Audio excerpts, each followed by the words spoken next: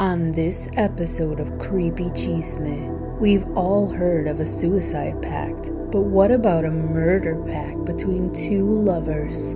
Come hear the chilling story of Kelly Cochran, the Devil Woman of Michigan. Then, the very chilling story of Taylor Schabusiness, a real-life Black widow, who was recently convicted of one of the most extreme cases I've ever heard. All this and more, so come join in, if you dare. Hola mi gente, bienvenidos. I'm your host Lore, and this is Creepy Chisme.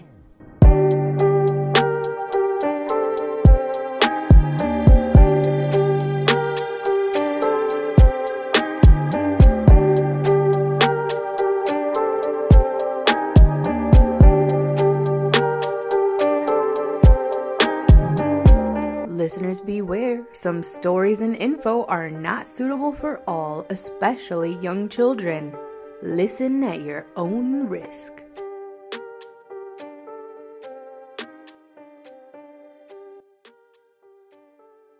Hola mi gente, it's your girl Lore. How are y'all doing? I'm doing good. And aliens are fucking real. I told you. Yes, our government has come out and said that yes, aliens are real.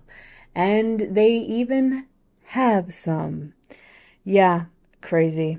I don't want to get too into it because y'all know I'm saving up for a rainy day for a good episode on aliens, which I would actually love to have. My friend Albs joined me on that episode, which, by the way, I just interviewed on his podcast. It's Giving What If. So much fun. Go check it out. You can find it on Apple Podcasts, Spotify. Look anywhere podcasts are available.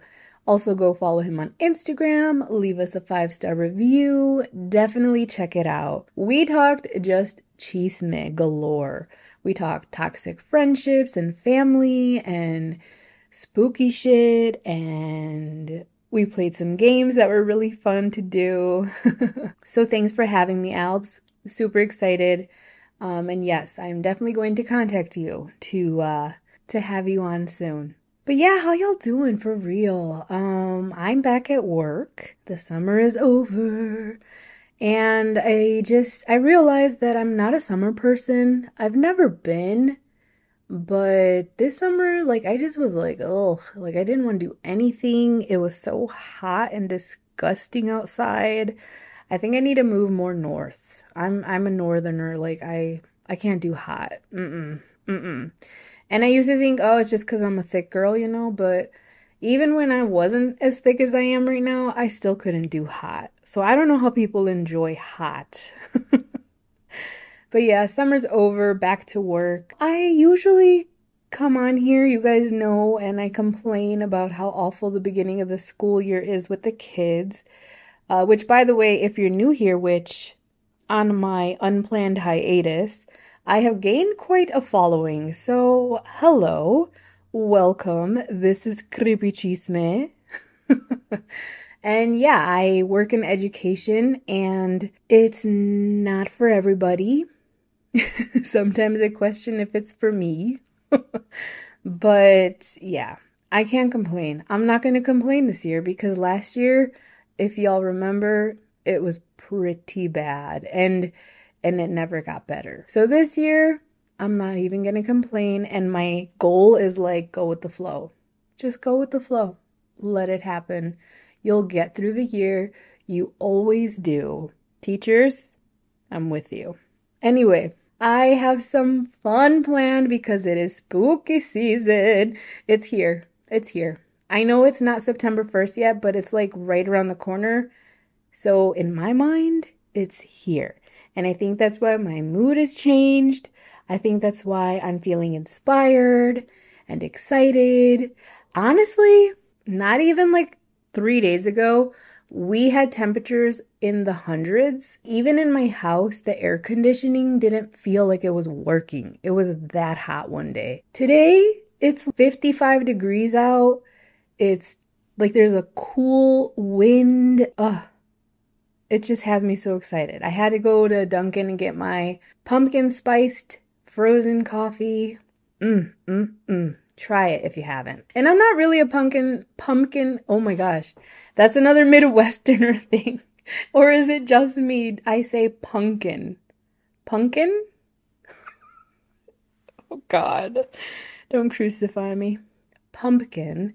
I'm not a pumpkin spice girl, but I do enjoy one every now and again. And today feels a little fallish, so I went to get one. And it made me happy, so treat yourself, y'all. But yeah, so spooky season is coming. I have a few people that I've been talking to and hopefully can get on the podcast. So just stay tuned. I don't know if they're going to happen.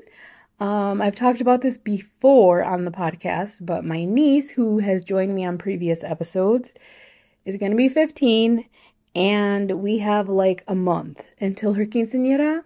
And if you're a Latino out there, you know that a quinceañera, no, don't say it's a sweet 16. It is not a sweet 16. It's more than that.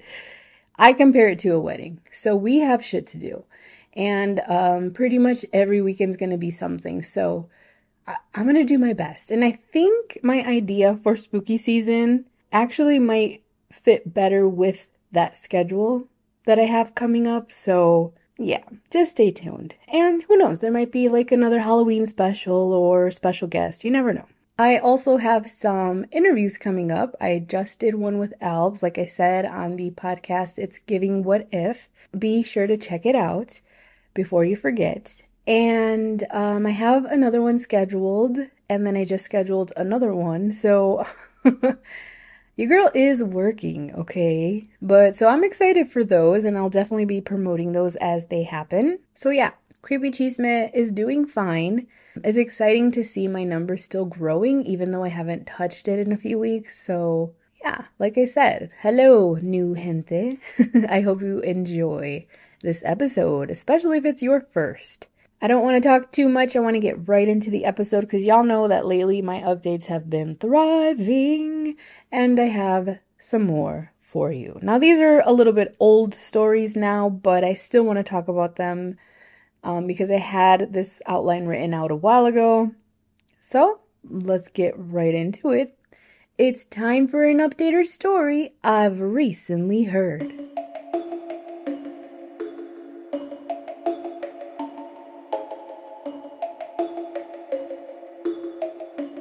I love a good what the fuck story, and this news definitely made me say what the fuck. 31-year-old George Bone was taken in by Las Vegas police after it was discovered he was living with his dead roommate for over 2 months. On July 26th, the family of the victim, Beverly Ma, called an AC repairman to fix the unit, because the bill they had recently gotten was insanely high. The repairman showed up and said that nobody was at the apartment, so they gave him the key code. Weird, I don't know if I'd feel comfortable doing that, but okay. He shouted up the stairs, but nobody answered. And after not hearing from Beverly in a while, the family decided to check up and find out what was going on. Now, Bone was at the residence, and when asked where Bev was, he replied that she had been dead and gone for a while. The family immediately called the police, and while on hold, they asked Bone why he didn't call police. He said, "Because I didn't want to go to jail again." You see, Bone is a repeat sex offender, and even did time in 2011 after having relations with a minor under 14. 2 years before that, he sexually assaulted an 11-year-old girl. So he then tells his roommate's family where they can find the body. But he says, why would you want to see it? He also claims he didn't call police to pretty much enjoy his last bit of freedom. I'm assuming that meant ordering over 170 items from Amazon on his roommate's Amazon account. But yeah, he knew he was going to end up in prison. According to him, mostly because he's a man of color. What color? He's a pasty, whatever he is. So he pretty much prolonged it as much as he could, he said. Mind you, he's saying all this to the family as he's casually brushing his teeth. So he leads them upstairs to a bedroom and tells them that she was in the closet. A cooler was placed in front of the doors and towels had been shoved into the gap at the bottom of the doors. So when police arrived, he tells them he and Beverly knew each other from high school, but it did become romantic once he got out of prison in 2019. He also told them about the sex offender thing, and he claimed he and Bev argued a lot. He claimed she had a lot of issues, and the family admits that, yeah, she did. She didn't talk too much with them, but she also didn't ignore them. Bone said he came home on May 5th or 15th, he can't really remember, and found Beverly in the closet, sitting down with a belt around her neck. He says he panicked and covered her with a blanket. He told them he used her phone and sent out a text on July 4th to a friend saying that she wouldn't be attending a 4th of July party. He also confessed to the Amazon purchases, and he told police he was scared to go back to jail. He also said he put the cooler in front of the closet because he thought she might rise from the dead, like in the movie The Grudge. Okay. He kept the air cold in the apartment to keep any flies away. So here's the crazier part. As if it could get any crazier, right? On May 4th, police received a call from Beverly's cell phone, where you can clearly hear a man and a woman arguing. She's heard saying, "Why?" and then it cut off. When police were sent to the apartment, no one answered the door, so they left. Now, given how upfront and willing to confess Bone was, I kind of thought, okay, maybe, just maybe his story is true. She took her own life and he took advantage of that. But police said that they know for a fact that this was not a suicide attempt. I'm not sure if they were serious, but when Bone was confronted, he admitted that he didn't know how to dispose of a body. The police interview ended with Bone saying, "Since my truth is sounding so much like lies, I think I should get an attorney." No shit, Sherlock. What the hell? So, I mean, I don't know all the information. I do know he was denied bail, so he's awaiting trial. Yeah, he's looking pretty guilty, but they also have to have, like, factual evidence that he truly did kill her. And for police to say, oh yeah, even though there was a belt around her neck, like, we know she didn't do this. Yeah, so it was crazy. But the fact that he, like, had that thought that she was going to come back and get him kind of makes you think, like, okay, yeah, he's definitely guilty because he's afraid she's going to come back and get him. And, like, the dude's living a freaking horror movie. He's living in his own horror movie and he chose to live it for 2 months. Now, this next update I contemplated talking about, but it needs to be talked about. Let's talk about this Carly Russell bitch. Not giving too much here because she is messed up for real. But real quick, if you live in another country, this girl, she called 911 and she claimed that she saw a toddler walking on the side of the highway. It was like the middle of the night. I don't know. Now, she claimed to have pulled over and then the call just goes out. Police then found her car abandoned and her purse and phone and everything was just left in the car. I think her car was on too. Everyone went wild. I remember the story blowing up on TikTok.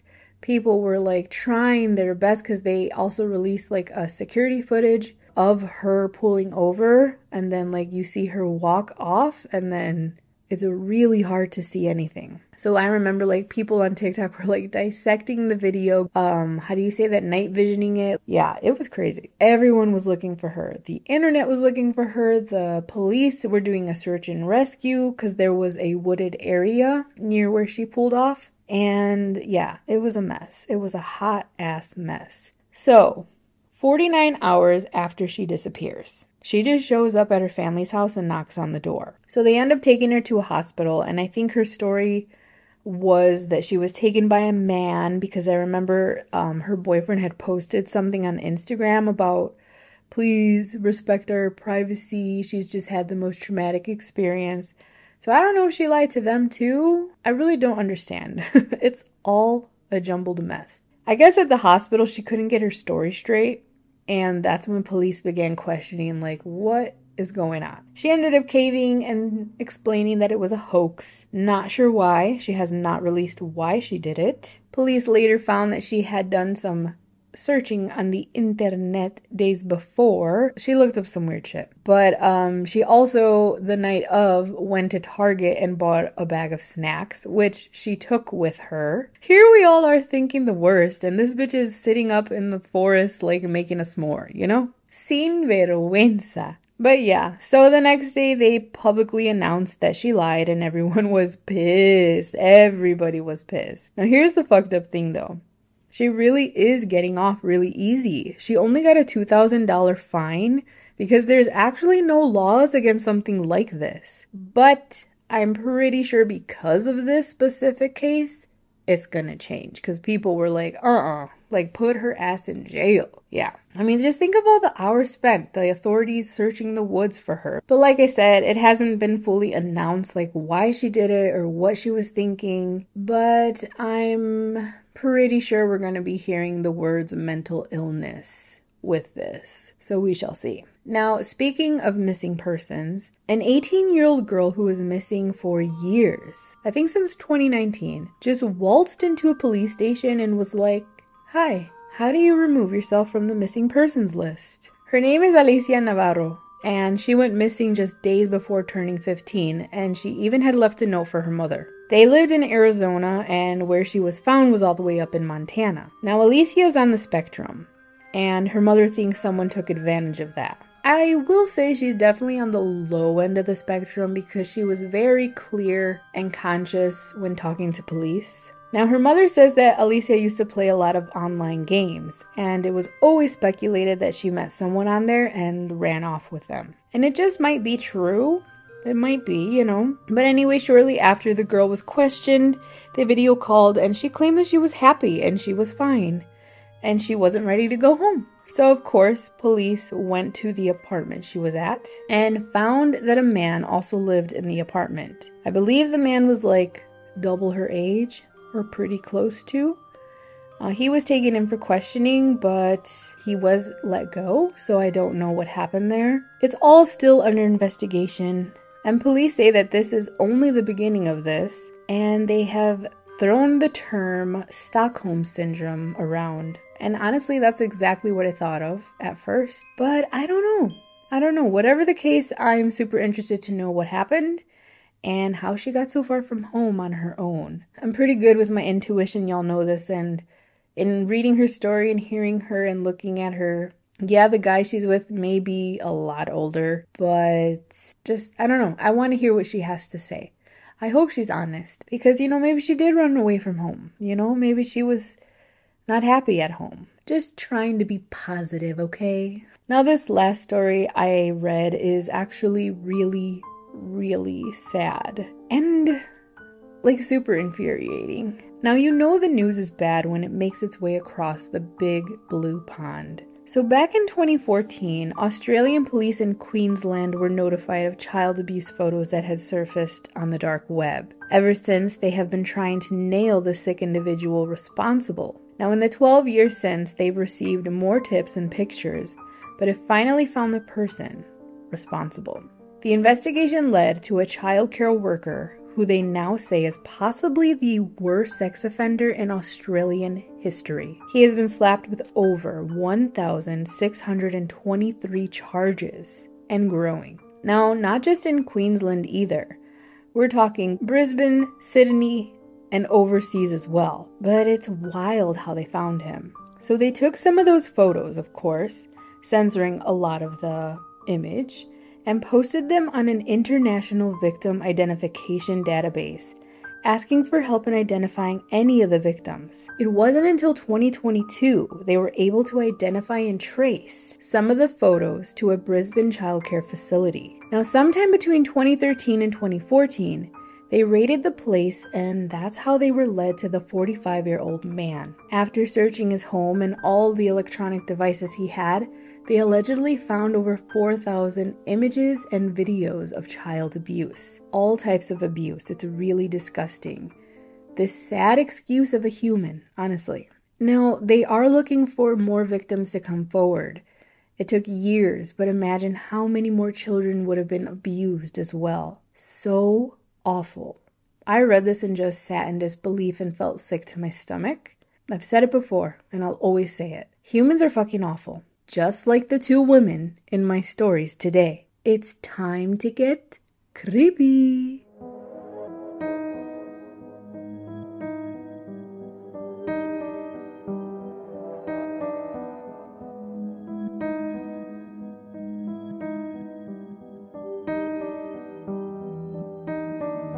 Now, I know I always give a trigger warning in the beginning of my episodes, but y'all, for real, trigger warning for these next two cases I'm about to share.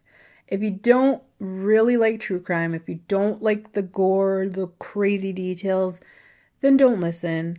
I won't get upset, I promise. Just go back and re-listen to another episode. I figured since I'm going to do some spooky paranormal stuff coming up for spooky season and try to stick to like ghosts and hauntings and stuff, I would do a nice true crime one for you guys today. So, now I won't say it's rare to hear cases about murderous women, but it's not as often as men.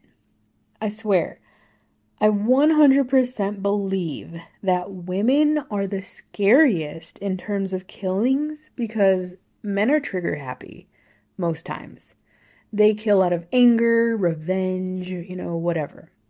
But women, they plan and put their all into these murders. Women are the nastiest when it comes to killing. At least that's my opinion anyway.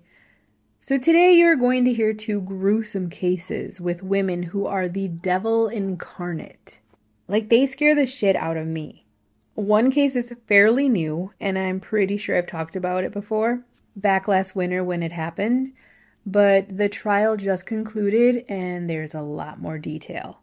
I've been watching it all and having literal nightmares of this woman's face. Her eyes are black, I swear. But before I spew the chisme on that, let's start with another crazy ass case.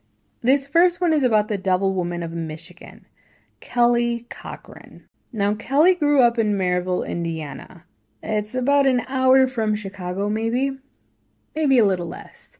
But it's not like the best town to live in. The way I describe Maryville and that part of Indiana is like a mix of blue-collar workers, retired people. It's aight. But growing up there for Kelly, there really wasn't much for her to do. She got into a bit of trouble as a teenager, and she started doing some pretty hard drugs. Now, while in high school, Kelly meets Jason Cochran. They were on and off, but together for most of high school. They actually were neighbors and grew super close to each other. So close, in fact, they ended up getting married as soon as they graduated in 2002. Now, Kelly and Jason vowed to each other after their marriage that they would kill anyone who they might cheat with. Because, that's the normal thing to do, right? The normal thing to talk about when you get married. Now, most times it's like, if you cheat on me, I'm gone. Not, I'm gonna end that person's life. Which, by the way, I never understand, like, when somebody cheats on someone, the partner gets, like, so mad at the person that they cheated on you with. It's like, no, get mad at your partner. Get mad at your husband, your wife, the one who cheated. Like, don't get mad at the other person. They're just, trying to find the one. So friends of the couple, they say that Jason Cochran was kind of a jealous person. They both were, though. They both were the jealous type. Now, for the most part of their marriage, Jason worked servicing pools. But after about 10 years, he injured himself or hurt his back somehow. So being the main breadwinner, they quickly fell into debt. Kelly worked here and there, but they just couldn't get back on track financially.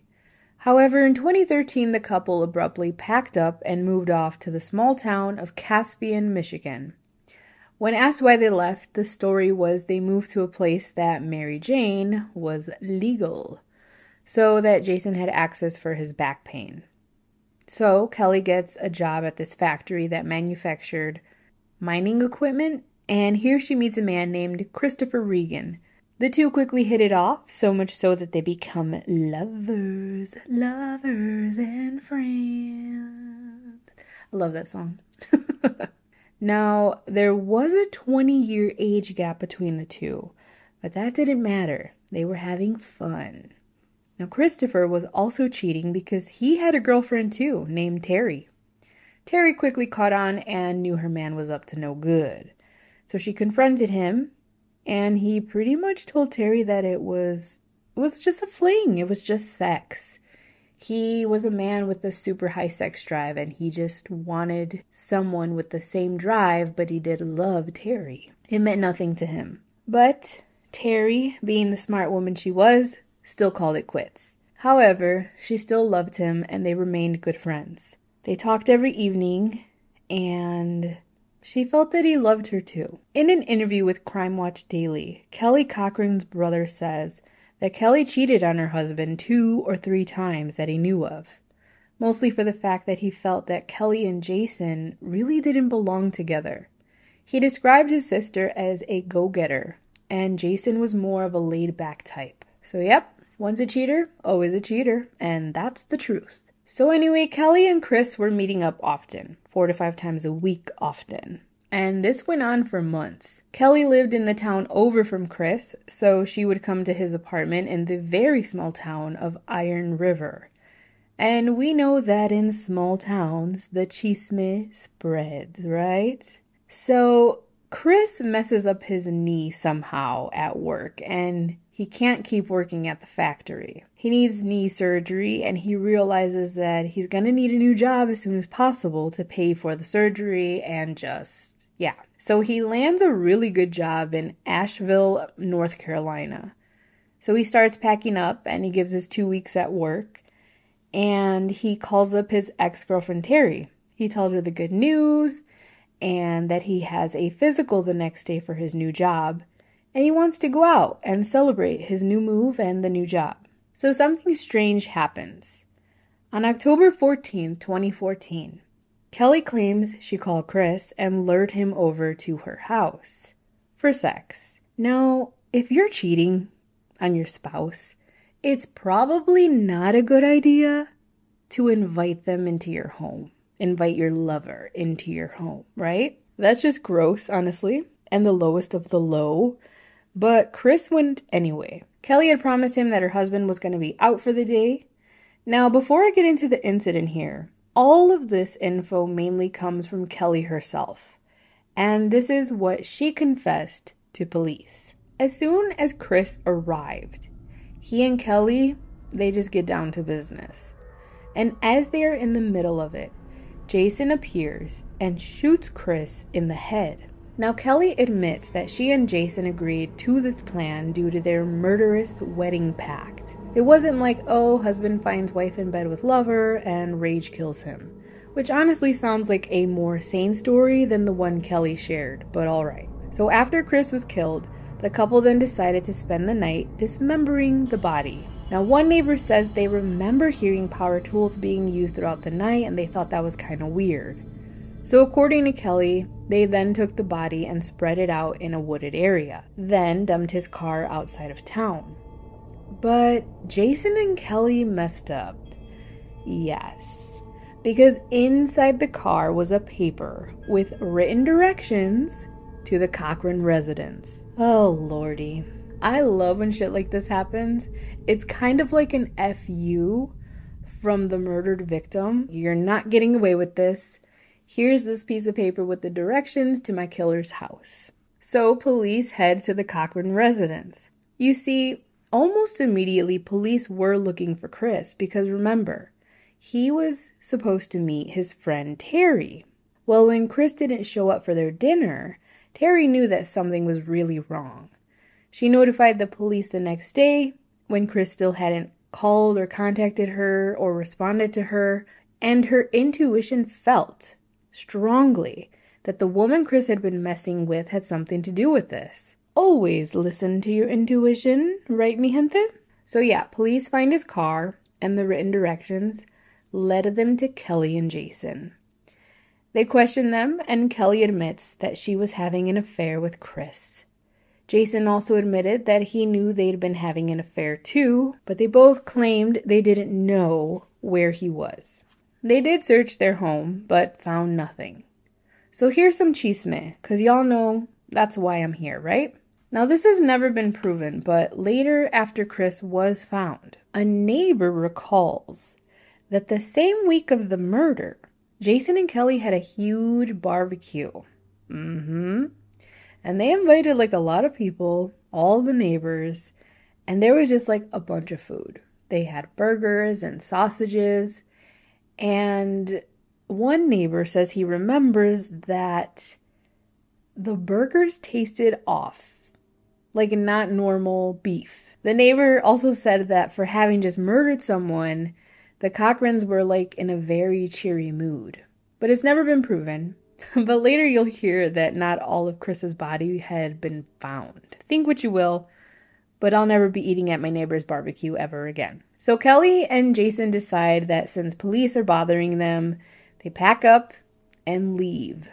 They skip town. They move back towards Indiana, this time staying in Hobart. Things get a little quiet, but then Caspian police receive a call that one of their suspects, Jason Cochran, was in critical condition and dying. What happened? What happened was Kelly purposely gave Jason a lethal dose of heroin and then tried to smother him with a pillow just to be sure that he was dead. Once the autopsy report came back, it stated cause of death was asphyxiation. Kelly was nowhere to be found though. The bitch up and left. But on April 29th, Kelly's cell pinged to Wingo, Kentucky. She was found and taken into custody there. And it didn't take much, but Kelly confessed to all of it. Chris's death and Jason's. So according to Kelly, after what happened with Chris, she just hated Jason for taking her lover. She even said that at one point she had thought about killing Jason instead of Chris. So she says Jason's murder was a revenge kill. She was quoted saying, quote, "I still hate him. And yes, it was revenge. I evened the score." End quote. She told them where to find Chris's remains. However, like I said, very few of his remains were found. During interrogations, Kelly was found to be a compulsive liar. Wah, wah. She's found great joy in sharing her stories by doing interviews and documentaries. Now, in some of these interviews, she has admitted to having murdered others before. Her brother Colton says he's almost sure that she's responsible for at least 9 others. But nothing's ever come up in regards to those, and I think law enforcement is just like content with the fact that she'll spend the rest of her days behind bars for both the murders of Christopher Regan and Jason Cochran. Wow. So, thoughts? Well, she's a compulsive liar, first of all. So is any of her story actually true? Probably not.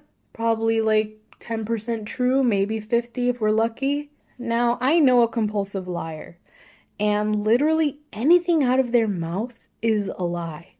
They also think they're really good at lying, but they're not. They also don't realize the consequences of their lies and not being honest. They could be at the lowest of the low, and they still don't stop. They just keep lying. It's wild, honestly. It's a mental illness. It really is. So yeah, she's in prison for life. If her brother says she's killed before, I'm curious to know why he thinks that. Like, have some of her friends disappeared? I mean, she's been with Jason Cochran since high school, right? So, is he in on it? Like, what's going on? I want to know. I want to know the chisme, right? All right. Now, this next case has been my obsession, and I've briefly summarized the crime before, but now we have more details. And as I titled this episode, The Devil in Disguise, the image of this murderous monster's face just haunts me. Chills to the core. Chills all the way down to the tips of my nail beds on my toes. Like okay. I watched the entire trial, and you know how they keep the camera on the suspect? Well, yeah, that's what they did. And I'm telling you, her eyes were dead. Have you ever heard somebody say that? Like, their eyes were dead. Yeah, that's her. Her eyes were dead. Pure black and lifeless. She scares the shit out of me. This is the updated and full story of the real-life Black Widow, a devil incarnate, Taylor Schabusiness. In the early morning hours of February 23rd, 2022, Tara Pakinich heard the side door of their home slam shut.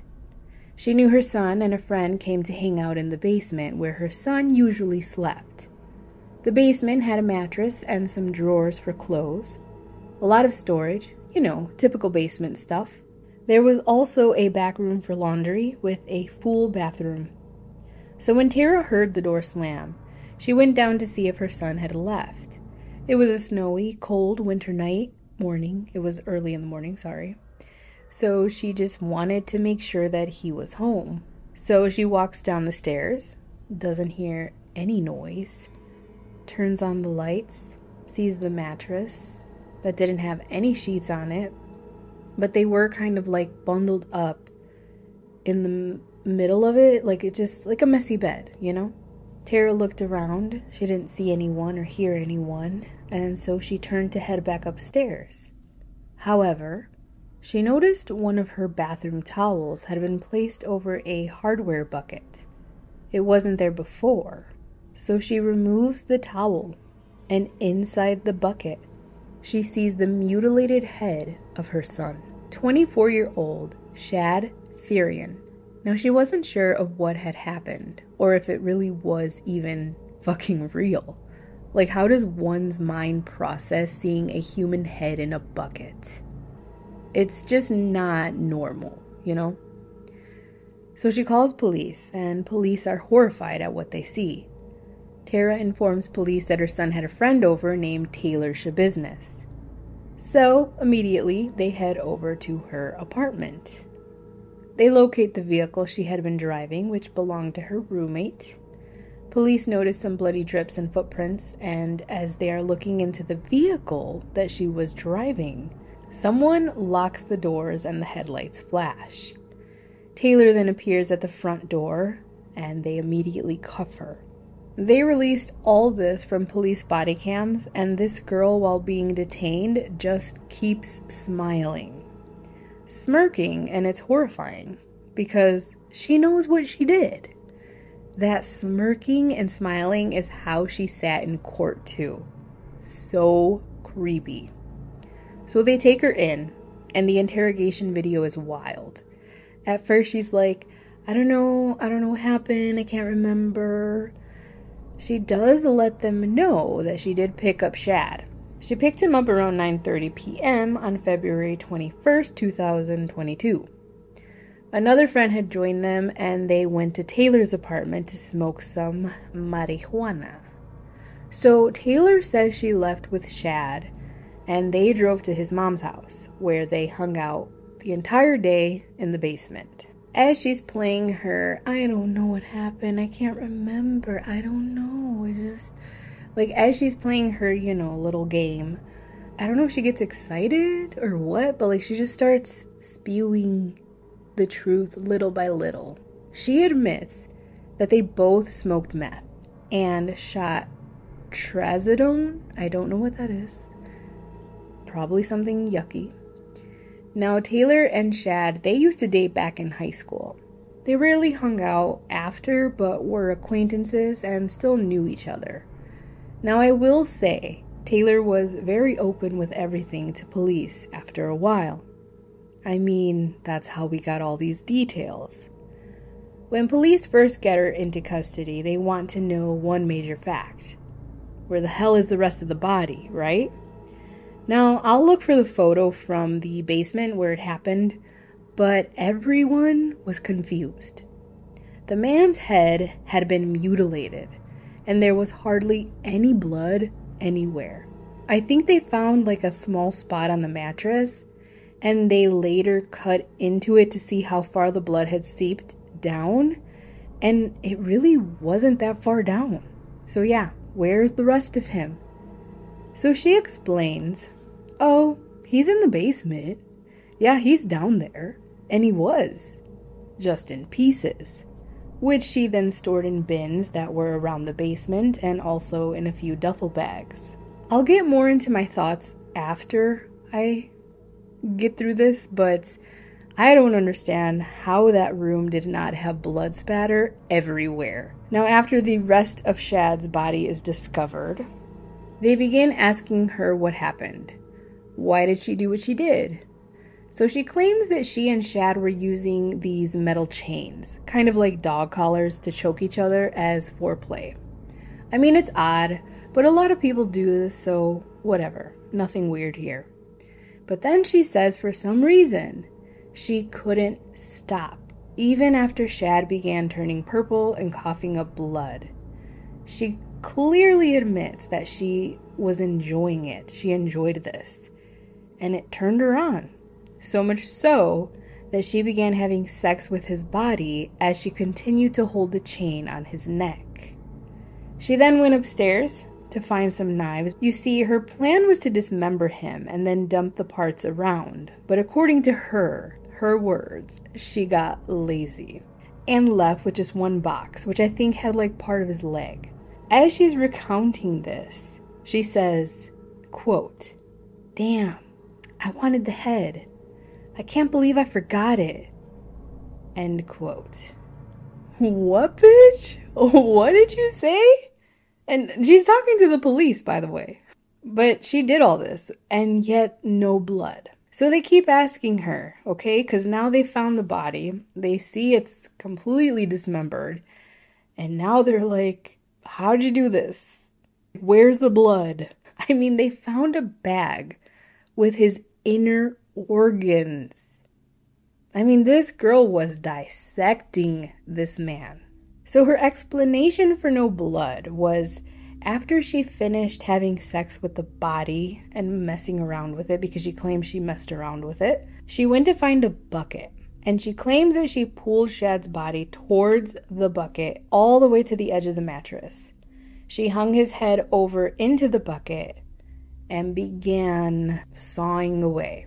She decapitated him and claimed that all the blood drained into the bucket as well as another duffel bag. She then carried them both into the bathroom, where it is claimed that she showered with the blood because the shower had been used.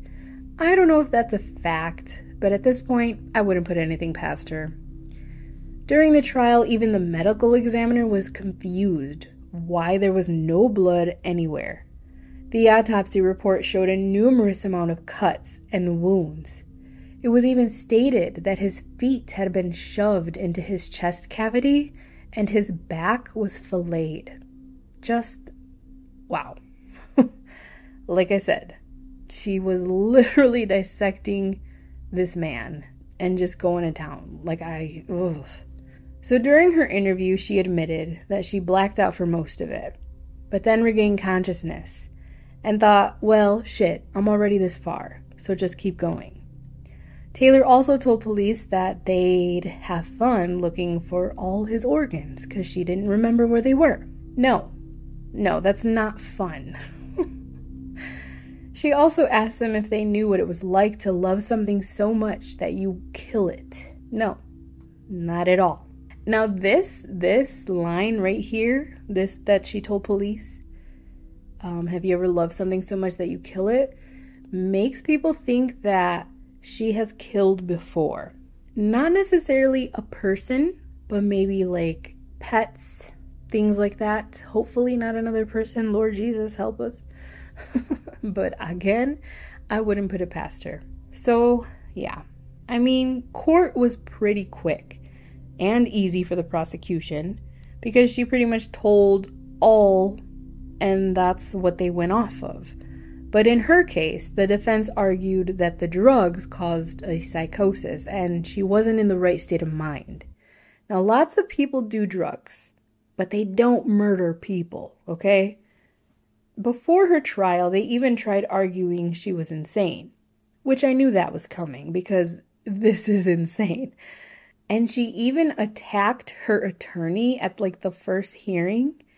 And I truly think that was all part of the pleading insanity thing. You know, she wanted to show that, yeah, she is crazy. But it didn't work. They did have her evaluated, and it came back that she was perfectly fine and completely sane to stand trial. During trial, it was found that Taylor was obsessed with Jeffrey Dahmer and would search things like Jeffrey Dahmer walking into court all sexy and Jeffrey Dahmer's butt. Wow, people looked that up? Okay. Now, they interviewed the friend that was with them that night. He was, interesting. Didn't really recall anything. I don't even know why they used him as a witness. But he said he had trouble with memories. It was fucking weird. But anyway, the trial ended in just a few days, and it took a jury a little over 30 minutes to say the bitch is guilty on all charges. Now, final thoughts here. They need to look more at the friend and the roommate. Because, here's my thing. There's no way she did this alone. In someone else's house. I mean, I can't even shit in someone else's house, so murdering and dismembering, it's pretty wild. Now, according to the medical examiner, she was not just dismembering. I mean, she was having fun. Cutting here, poking there, stabbing here, trying to put them back together like Humpty Dumpty. Like, I don't know, man. I feel like we don't have the full truth here. I feel like it's not even half true. She claimed she dismembered the body in the basement shower, and they did find little tiny pieces of flesh on the drain, but again, very little, you know, for as horrific as this body was mutilated. Even the experts are like, where is the blood? Where's evidence? Like, on the floor, there was hardly anything on the floor. And that also shows that she was very sane, because if it occurred the way she says, she did a great job cleaning. Like, she really did. But the only cleaning supplies they found was a pack of Clorox wipes. That's it. Which she admitted to using. Because they asked her, like, how'd you clean it up? And she was like, oh, with the Clorox wipes. I don't know. I'm telling you guys, this woman's face will forever haunt me. Her eyes just give me chills to my knees. Like, it's crazy. Taylor Schabusiness will spend the rest of her days in prison. Thank the Lord. Because she is the bitch that would kill again. For sure. She is a devil in disguise. Thank you for tuning in today, mi gente. I hope you guys enjoyed those insane stories. Definitely 2 crimes I will never forget. It feels good to be back recording. So hopefully this spooky season is a good one for not just me, but for all my spooky podcasters out there. I really want to give a shout out to Truth or Demons podcast. My girl Stevie is killing it. Go listen to her interviews are so good. Go check her out. Also check out my buddies at Stoner Buddies. Super good podcast. Hopefully they'll have me on soon for an interview maybe. Keep your eyes peeled. Also to, once again, my buddy Albs on his new podcast. It's giving What If. And it's funny because when I say the title, I think of him saying it. So it makes it all the more better. Go listen to my interview with him. It's definitely a good time. You don't want to miss it. And leave them all some love. Please, leave them all some love. And while you're doing that, look up Creepy Chisme. You can find me on Instagram, Facebook groups, and TikTok, where I post more short stories, creepy short stories. So check that out, and while you're there, give the podcast a listen. You can find me on Apple Podcasts, Spotify, and anywhere podcasts are available. Don't forget to review, leave a 5-star, so we can grow our creepy community. If you're new here, welcome once again. I hope you enjoyed this episode and you check out my others. If you would like to share any experiences or creepy stories with me, you can always email me at creepychisme4you. That's the number 4, YOU at gmail.com. Don't forget to share this episode with a friend or family member who might like it. Before we go, I told you I would share my plans for the spooky season.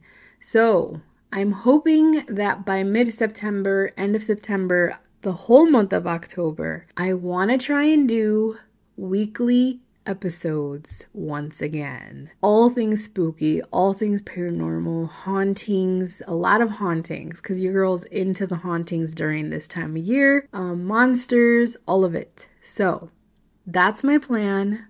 I'm gonna stick to it.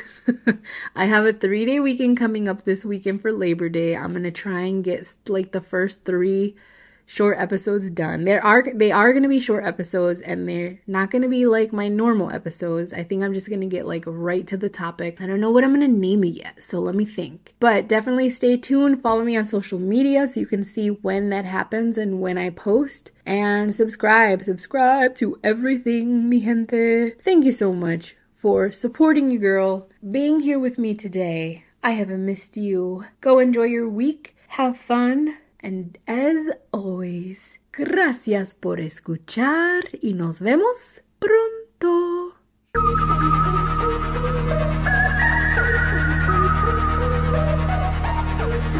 Creepy Chisme is created for entertainment purposes only. Thanks for listening, and don't forget, stay creepy and spread the chisme. Adios, mi gente.